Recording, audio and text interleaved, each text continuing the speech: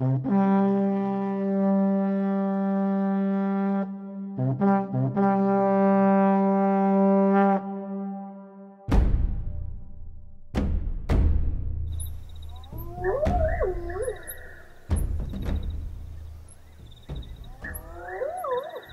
princely chief, Kongo Sekute, set his throne in a thatched gazebo. Outside his palace, beside him were his female attendants, his senior wife, protected detail, and servants casually fanning him with broad palm branches. The heat of the African sun at midday was intolerable, even for this nomad king who had grown up with it. I have news for you.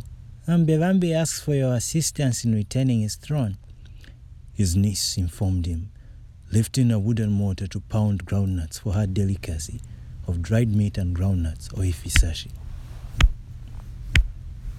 Do you know where they went wrong? They placed a small boy on the throne of a mighty king. This shall be their downfall, Chief Sekute Kongo thought, rising from his shed to sharpen his spear. His father had denied my request to settle in the area. Now we must prepare for a one-sided battle. And what does he suggest I get out of this for betraying his own blood? Access to land. An ally against the Makololo and Sevitwani, of course, the wise niece said. She was a diplomat, a schemer, an intelligent strategist. Very few people in the palace knew of her connection with Sekute. She was the spy he had deployed into the kingdom to leak confidential information and whispers to him. In any case, convey my interest. Prepare the battle drums for war, for we shall have a clear victory. Sekute sighed, his eye on the sharpened end of his spear. He thought of assembling an elite team of mercenaries to carry out the secret operation. Before moving into Sesheke, the princely chief had set camp in the mosquito-infested Linyanti area, which was claiming many of his subjects. The promise of a land up north was too good of an offer for him to ignore. Normally he relied upon diplomacy, but in this case he thought he would be helping an heir retake his throne. The benefits on the matter for him was just simply a byproduct of noble actions. Luando. A handful of paddlers, Siankondo, his sister Princess Mukamam, Malindi, Tinta, and a couple of their protective detail floated towards Luando Island, the location of a proposed summer palace. They were aboard the Makaunga, a massive wooden power vessel with elephant tusks at the front and a sculpted lion at the top. It was another gift from the Portuguese merchants and the local artisans in their effort to stamp off the Arab traders in favor of the Catholic Portuguese. The islands themselves were peaceful, with animals that had been introduced to mow the lawns, the birds, and the occasional hippos. I used to come here when I was young, with the Great Okan, with Malindi as well. That was a long time ago. Siankondo gave a tour of the island to Tinta. My father wanted to build a palace here, and a small cage over there. He didn't get to do it, he added, as they watched the monkeys and other exotic creatures in their natural habitat. Will you? Tinta asked out of curiosity. Only time will tell. I prefer living nature just as it is, Siankondo answered, his eyes on the distant smoke of Shungu, the mighty waterfall and the shrine of the ancestors. The waterfall was very sacred ground, with mist ascending to the heavens while sending a thundering roar to the underworld. A great mystery lay beneath them.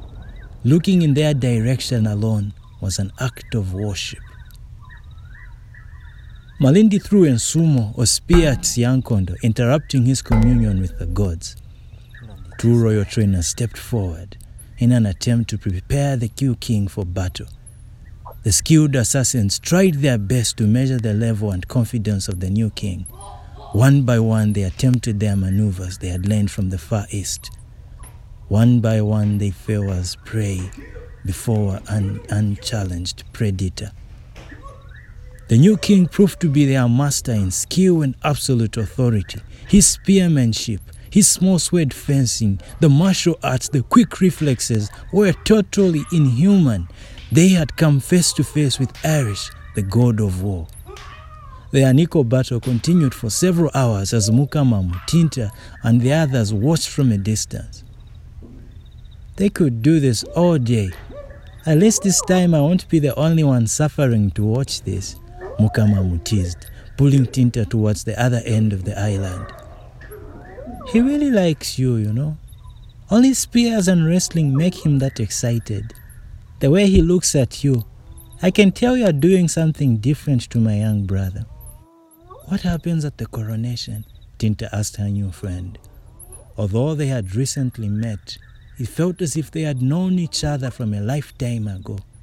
Strip away the royal duties, the occasional security, and you'll be left with an ordinary girl. A lot of things happen. He cannot, for instance, ascend to the throne and wed. I'd be worried about that if I were you, Mukamamu advised. Unwed? Almost screamingly, Tinta confessed. The bricks of truth had just hit her in the face.